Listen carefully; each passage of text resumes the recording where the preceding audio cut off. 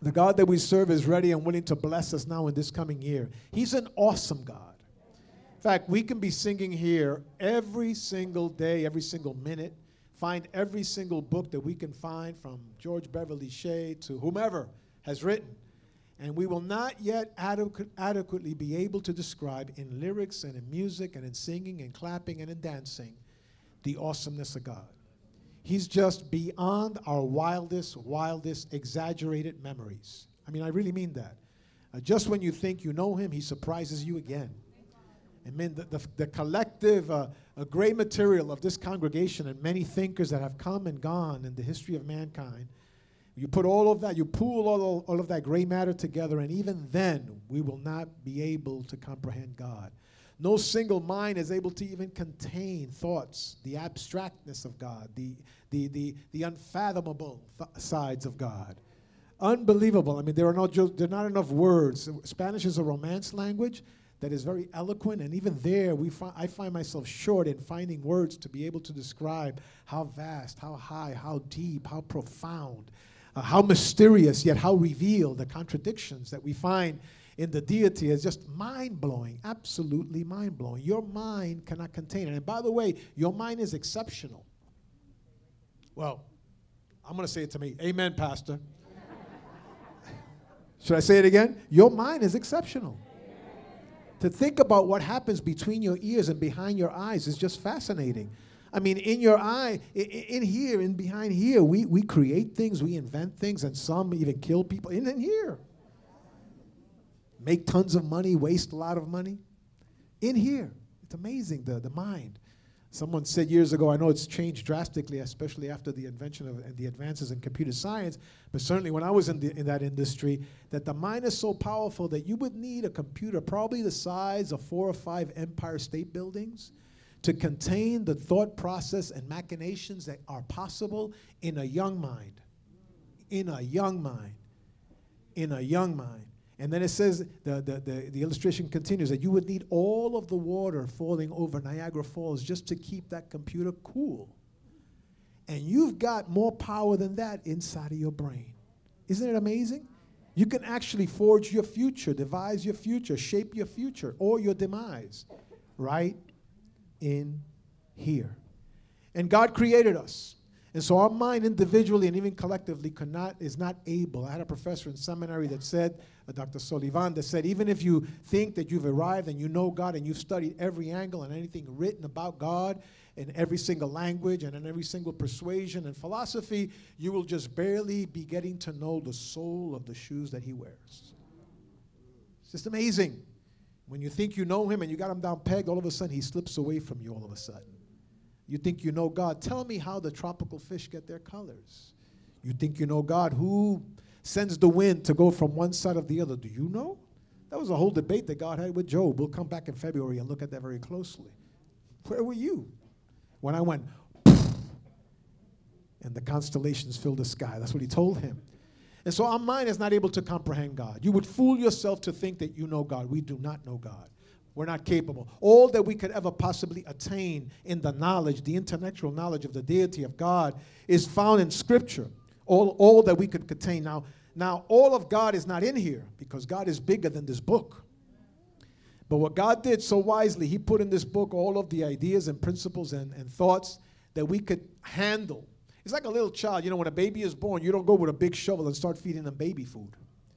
No, you get a tiny little spoon, and you spoon feed them very closely until they learn to eat. The same thing you and I. This is just a baby spoon that shows us what God really is. One day we will be able to discover. I love it when Paul tells in the book of Timothy, he tells Timothy that one day we'll be able to see clearly.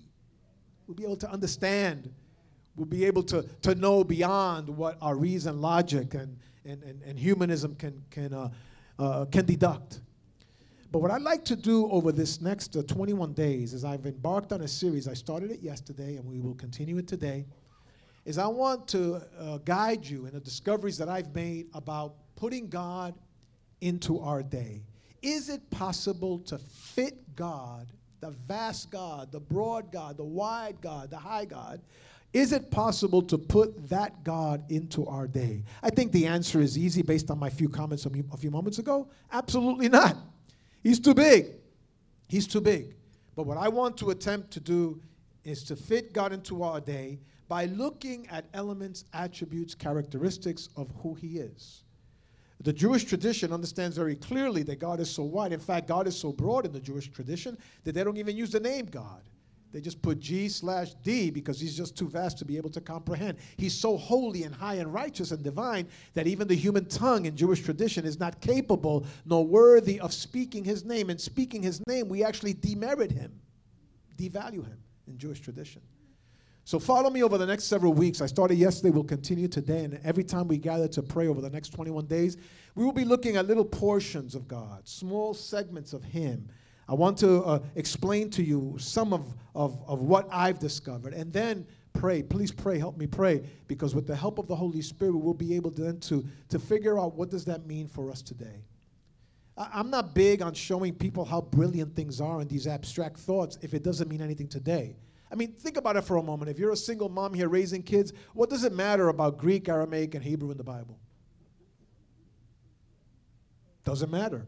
You're trying to get the kids home in time to get them ready for school the next day.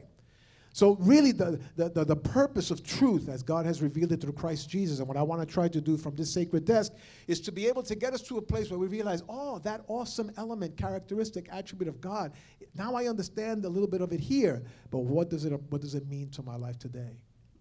Yesterday in the reflection, what I did is I extracted from Exodus chapter 3, that crazy conversation that Moses had with God.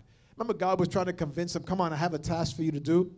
And then Moses did what so many of us do so often, is that he disqualified himself before God. He said, I can't speak, I can't go, I don't have enough, I'm not able, get someone else. It's like when we do, when God asks us to do something, we start talking about, well, I'm too young, I'm too old, I'm too tall, I'm too short, I'm too smart, I'm too dumb, I can't speak, I can, all these other things. But rather than trust God. Finally, in the conversation between God and Moses, Moses says, well, if I decide to do that, what you're telling me to do, take the people out of captivity, and the people ask me, who sent me, who should I say? Again, because remember, in the Hebrew mind, names had power. Names meant something. And he told them very clearly, you'll see it in Exodus chapter 3. This is yesterday's reflection. And he says to him very clearly, tell them I am sent you. And now that name or attribute of God has been looked at in various angles. But again, what I want to do today here at 207, 209 East Broadway, and those watching us via Ustream, is all I want to do is to be able to have you hook into something that will help you today. That's all I want to do. So he said, I am that I am. Now, that's been looked at so many ways. And it really means, I'll become whatever it is that you want me to become. I'll become tangible in the way that you need me to become tangible. But I think this is what I'd like to transmit with you today. And that is that Moses had told God all of his insufficiencies, all the areas of lack, all of the I can'ts. He played them out to God. In the middle of that conversation, God tells him, I am. In other words, God is telling Moses, and he's telling us today, he is here, and this year what he wants to do is fill all the crevices and the voids in your life of all those things that you thought you could not do. All those limitations that you placed on yourself. All those voids and fractures that are inside of our psyche and our being that actually we rationalize away, and we say, I can't do it because of this, because, I'm a woman, and this is a man's world, and there's a man's industry. Or I was born and I lived in the projects and I could never make it. Or whatever it is that you put. I don't know how to read and write, or I invert numbers, and I'm dyslexic, or whatever. You make all these excuses. God is saying to you today that he is the great I am. And he wants to insert himself in those areas that are void in your life, those areas of insufficiency. And he wants to diminish those to the degree that you will be able to say, yes, sir, I'll do whatever you want. You know why? Because when you allow God to fill those voids in your life, only he can get the glory of the final project. Only he can get the glory out of what results from your obedience, because that's what God is looking for. He's looking for our obedience. Today what I want to do is look at three elements of God in this passage, because I was yesterday, but today, and then later on at 4 o'clock, I'll give you a fourth one later on, because I've really studied this quite a bit, and I want to share with you.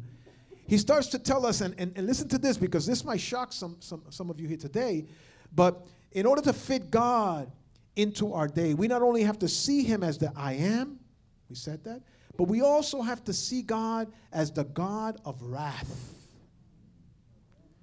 In fact, let me say it another way. The God of vengeance. The God of vengeance. And when we think about that, we think of a roar, darkened sky, the furor of heaven all of a sudden being unleashed, and storms and lightning all over the place, and the destruction of everything around. But let me make a distinction here, because vengeance is an interesting subject. The Bible says very clearly that God says, vengeance is mine. I will repay. Now, you ever thought about why God said that? Because there's a difference between human vengeance and godly vengeance. Watch this. Human vengeance and what God does with regard to vengeance, because he is a God of vengeance. Look at the book of Nahum, Nahum. We're going to go into that for a moment. I'm going to read some passages there from you. And there's a difference. In human vengeance, you know what human vengeance is? That you go absolutely crazy and you kill everybody. You burn the lawn. The fish in the fish tank die. You cut the cords. You smash the computer.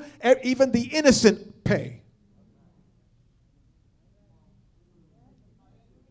Human wrath or human vengeance is described, you know how it's described? As uncontrolled madness. You don't care who gets it. Everybody's getting it. Right? That's when mama comes home or papa comes home in my case, and only one of my 5 brothers was the one that was out of line, and my father comes in, he didn't care whether it was one that was out of line. You're all paying. That's vengeance. Vengeance does away and attacks and unloads and unleashes on the guilty, but also on the innocent, on the complete innocent. Vengeance is that, a human vengeance is that bottled up energy of negativity, of destruction, of evil, really, of evil that is inside, that no matter how it comes out, it's all going to come out. Vengeance is what we saw in Boston when that bomb went off. Vengeance is when that person walked into that school and killed all those children in Connecticut. That's vengeance. Human vengeance is destructive to everyone. And also, human vengeance is irrational. It does not make sense. Try to figure out the logic behind what just happened in Paris. It's illogical. Vengeance is a machination of the human heart that is depraved, that is evil, that is destructive, and takes no prisoners. Vengeance, human vengeance, is you hit me and I'm going to hit you back. I don't care if as I'm swinging to you, I knock out grandma. That's vengeance. Yes, that's vengeance. Vengeance is uncontrolled. Vengeance is illogical. Vengeance is uncontrolled madness. Godly wrath or godly vengeance is different. If you look at the book of Nahum, Nahum, the Old Testament, verses 1, verses through to 8, look at what it says here. It says in the text, the Lord is a jealous and avenging God. So we got it, right? Now look at the next phrase. It says, the Lord takes vengeance and is filled with wrath. But he's describing here godly vengeance, not human vengeance. And he continues to say, the Lord takes vengeance on his foes and vents his wrath against his enemy. So it's different. God's vengeance and God's wrath is surgically targeted at enemies. It's surgically targeted at those individuals or those scheming things that come against people that are doing good. Very, very big difference. It's like a godly vengeance is like the master neurological surgeon, right? Now let's say you have a buddy that plays pool and you need heart surgery, and your buddy that plays pool with you in the pool hall, he always loses because he can't aim for anything. His hand is always shaking and he doesn't get it. But he tells you, no, but I took a course in science. I need heart surgery. Open up go ahead, put the pool cue down and operate on me. Are you going to let him operate on you? No, because he will kill you and everyone around you. But if you take the hand of a masterful surgeon, someone that has been trained and skilled, these individuals are amazing. If you've ever met one, first of all, they don't let you, when you greet them, they don't let you squeeze their hand too much because their hands are their tools of miracles, right? The other thing is they have this ability, because even you and I, right now, you don't may not see it, but my hand is trembling, not because I'm nervous, not because I'm cold. It just trembles because it trembles, right? These surgeons have a way of being able to stay so calm even in the most adverse situations. That's part of their training. Read the book Gifted Hands by Ben Carson, who happens to be running for president right now. That's not a endorsement of any kind. I'm just saying, read the book. You'll see his traveling from having nothing to going forward. Gifted Hands, it's called. Very steady. Very steady. And what do they do? A gifted surgeon can go in, can pull away all of the good tissue and all of the good organ and laser target the malady and take it out without damaging anything else. That's God. God is able to surgically go in there and remove what is the problem, remove what the adversary is doing without killing you. That's godly vengeance. That's what the Lord does. He vets out his wrath. That's the way it says in a word that we can understand in Shakespeare's English. His wrath against people. His wrath is directed. It's a reaction to evil, to habitual and blatant disobedience. That's what God's wrath comes against. That's why sometimes when God is coming against situations, you need to pull away so you don't get splattered by what God is going to do. God's wrath, listen to me closely, and vengeance is always righteous, always just. And it is experienced only after a long period of patience. Because God is patient. And he waits. We mess up. Maybe not you, but the person next to you messes up. God waits. Maybe not this service, maybe the earlier service, but God waits. God is a patient God. He puts up with a lot of nonsense that we put before him. But he waits, and he says very clearly, and the Lord takes on his foes and vents his wrath against the enemies. The Lord is slow to anger. There's a powerful teaching here for human interaction. And church, never do anything out of anger. When you do things out of anger, you'll mess it up. Never say a word out of anger. You're better off having a 24-hour cooling down period, take a cold bath, or go play naked in the snow. Something. I had to get your attention some way. Don't even look at that image anymore. Get it out of your mind. Whenever you do things out of anger, you mess things up. Even attempting to do good, you mess things up. Use that this year. Don't move out of anger. You may want to. You say my blood is boiling. All right, but chill out for a moment. It says here that God is slow to anger, but great in power. And the Lord will not leave. Say not leave. The Lord will not leave the guilty unpunished. In other words, he will take care of those people that come up against you. He will take care of situations that are being destructive toward you. Going back to my example of surgeons. Surgeons, technology has advanced so much that they can almost do surgery blindfolded because of all of these cameras and things that they can look around corners and look. It's amazing how they can do things. God is the same way. You don't need to see your foes defeated this year.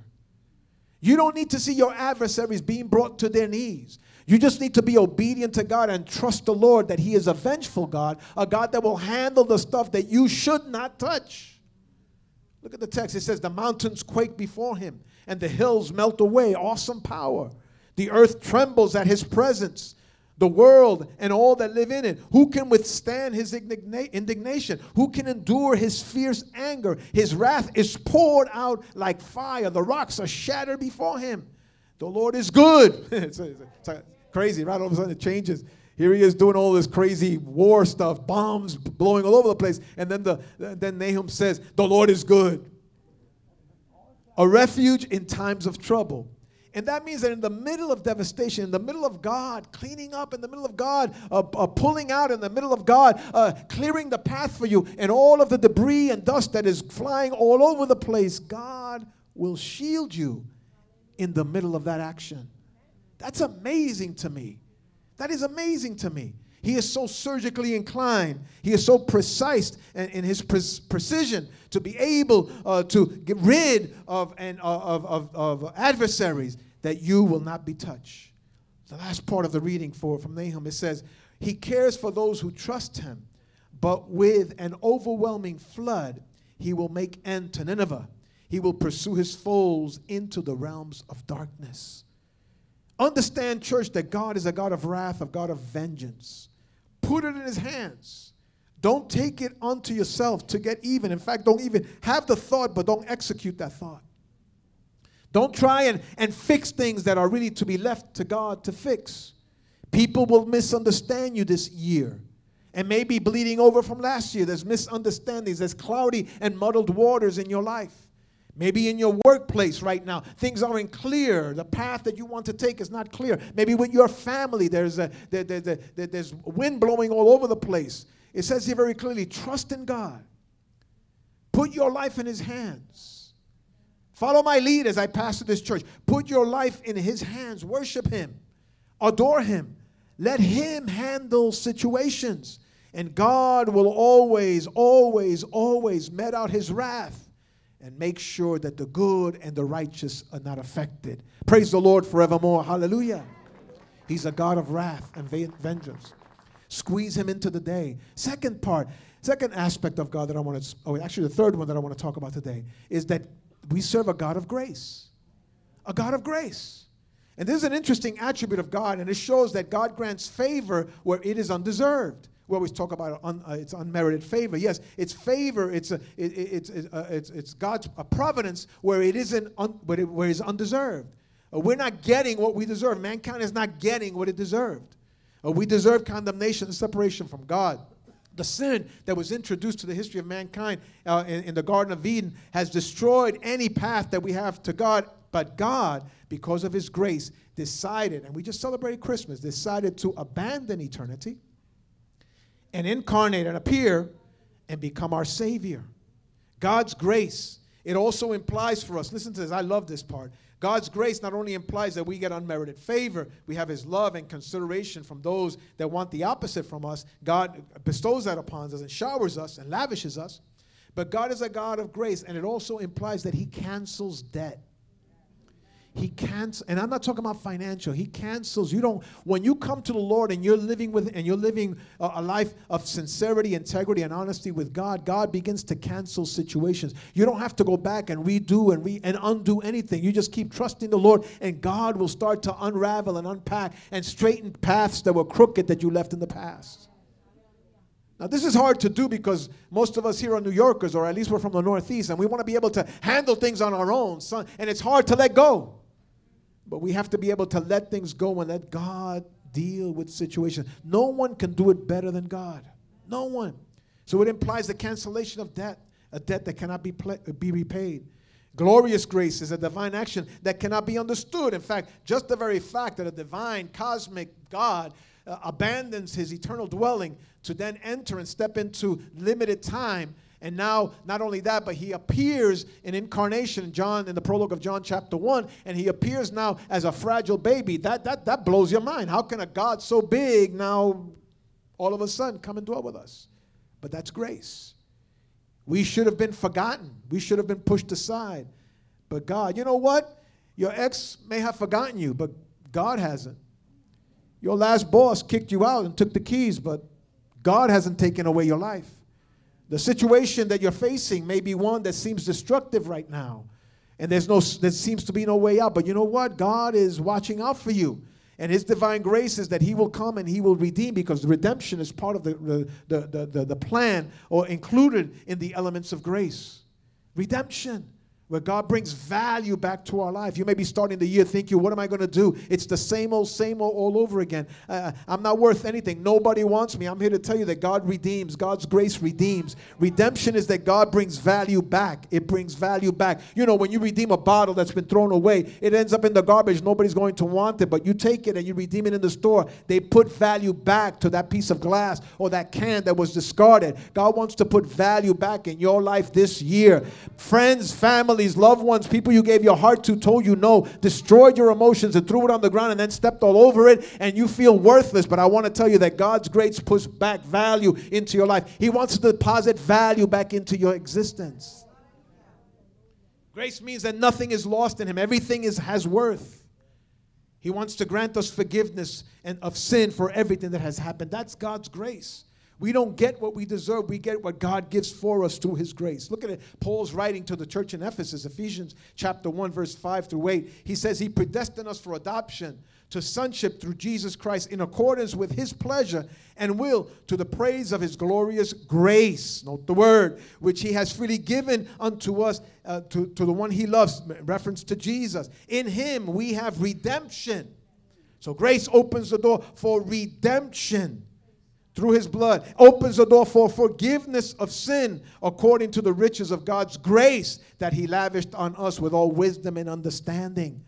It's amazing because grace is not about a membership card. Grace is not about finishing a discipleship class. Grace is simply that God is so concerned about his creation that he steps into our journey and helps us out. Woo! Woo! My voice is healed. Woo! That's amazing. Think about it.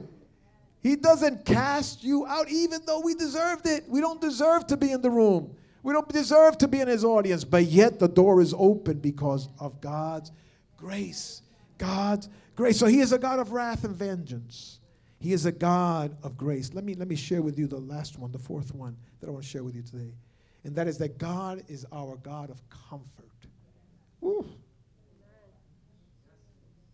I like this one. Comfort is that word that means consolation, to bring relief, to ease or lift a burden, to remove a suffering. Sometimes we go under the notion and we think that if someone has lost a loved one, if I go and I say the right thing to them, I'll make them feel well. Sometimes the best thing we could say is nothing. Sometimes we think, well, if I give them 5 verses that I discovered, that's going to ease the pain of the divorce or the child that has gone wayward. Sometimes the best thing to do is hold off on those verses till later on.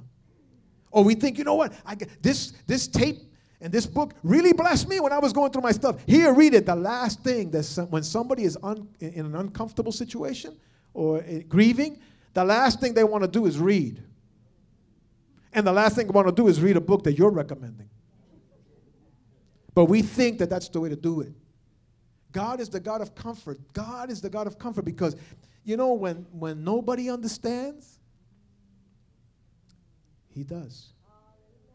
You ever try to explain somebody where you are emotionally and you realize that there are not enough words that you can adequately describe, and then they misunderstand some cue, some word that was said, and now they think they got it, but they don't have it, and then you don't have the strength to be able to tell them, no, you're actually not helping me. Go visit somebody else. You know what I'm talking about. That moment where all the talking is gone, all the friends are gone, and it's the middle of the night sitting on the edge of your bed. You still have this hurricane inside. You feel like you don't belong. You feel the weight of rejections. Your head, you wish you could stop your thinking and you say, Lord, all these questions of why. And all of a sudden, and I can't explain it adequately, but there you are, and all of a sudden, like somebody walked in. Yes. And it's still dark. You didn't turn on a light. And all of a sudden, you feel like the soothing hands is just holding you. A firm, strong, but gentle. The contradictions of God. Strong, firm, but gentle. Strong, firm, but gentle arm. You ever been in a place that's bleak, that's dark? It's not that you're not saved. It's not that you're not going. No, none of that.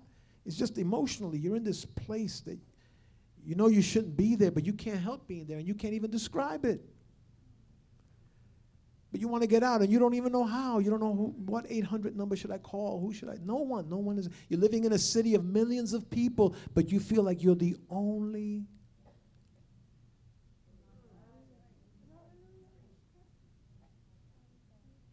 And all of a sudden, you can't explain. You don't know how it happens. This God of comfort shows up, scoops you up, because you can't walk. You can't get yourself to where the place of blessing is. And he scoops you up because you can no longer carry yourself. And this God of grace takes you out of that mud and mire of confusion, of questions, darkness, and brings you to the other side. And as he's carrying you along, he's stroking you, he's holding you, not even speaking, just simply loving on you. That's the God of comfort. I'm not going to get mystical on you, but I'm going to get spiritual on you. And there are those things that are illogical.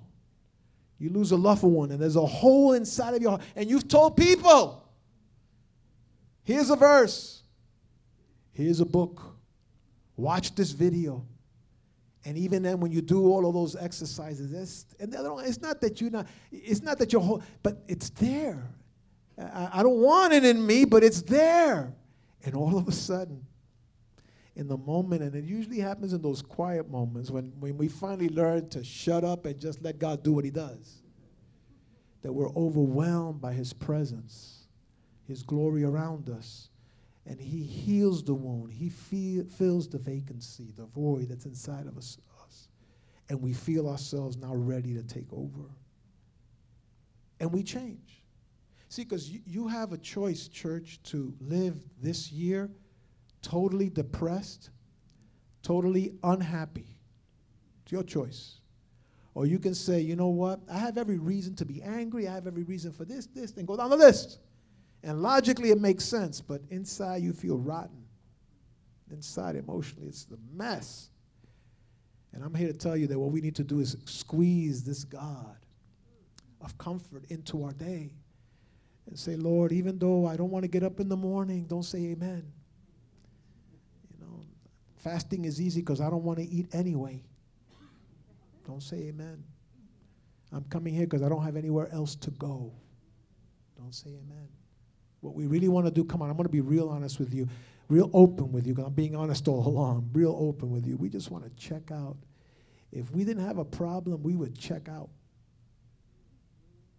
If we didn't think that was the wrong exit, we would check out. But I'm here to tell you that God wants to ease the pain, lift the burden, soothe your hurt. He wants to begin to stitch up the bleeding heart and allow you to be filled with his comfort. He is a God of comfort. You know what I'm talking about? I'll never do it again. I'll never do it again. 24 hours later, you're doing it again. Then I'll never do it again. I'll never do it again. 24 hours later, you're doing it again. I'll never do it again. And after a while, what the enemy starts breathing on you, stop it already. You already canceled out all your 70 times 70 that he was going to forgive you. It's over. You have no more. You ran out. No more coupons. And then we believe it. And the God of comfort is saying to you today, you can get back up. You have not run out of opportunities. My arms are still open for you. Begin this year right. He is. And you know what? A lot of the stuff that we mess up with or in, it really is our fault. But I love it. The God of grace doesn't even hold it against you. You know, the God that comforts, he just doesn't hold it against you. He just allows you to come in, and he wraps his arms around you, and he forgives you, and he allows you to walk into this place of prominence. Paul tells the Corinthian church, he says, praise be to God, to the God and Father of our Lord Jesus Christ, the Father of compassion and the God of all comfort. He will comfort everything. Woo. You know, our comforter, he goes deeper and he presents the idea of God comforting us, compelling us to comfort from our troubled times. The fullness of our experience of his comfort is directly connected with our ability to guide, support, and assist others in their life of journey. In other words, what I say with that is that in my ability to be comforted, I just don't want it to be contained with me, but in my comfort, I can also bring a soothing moment for those around me. That's what God does.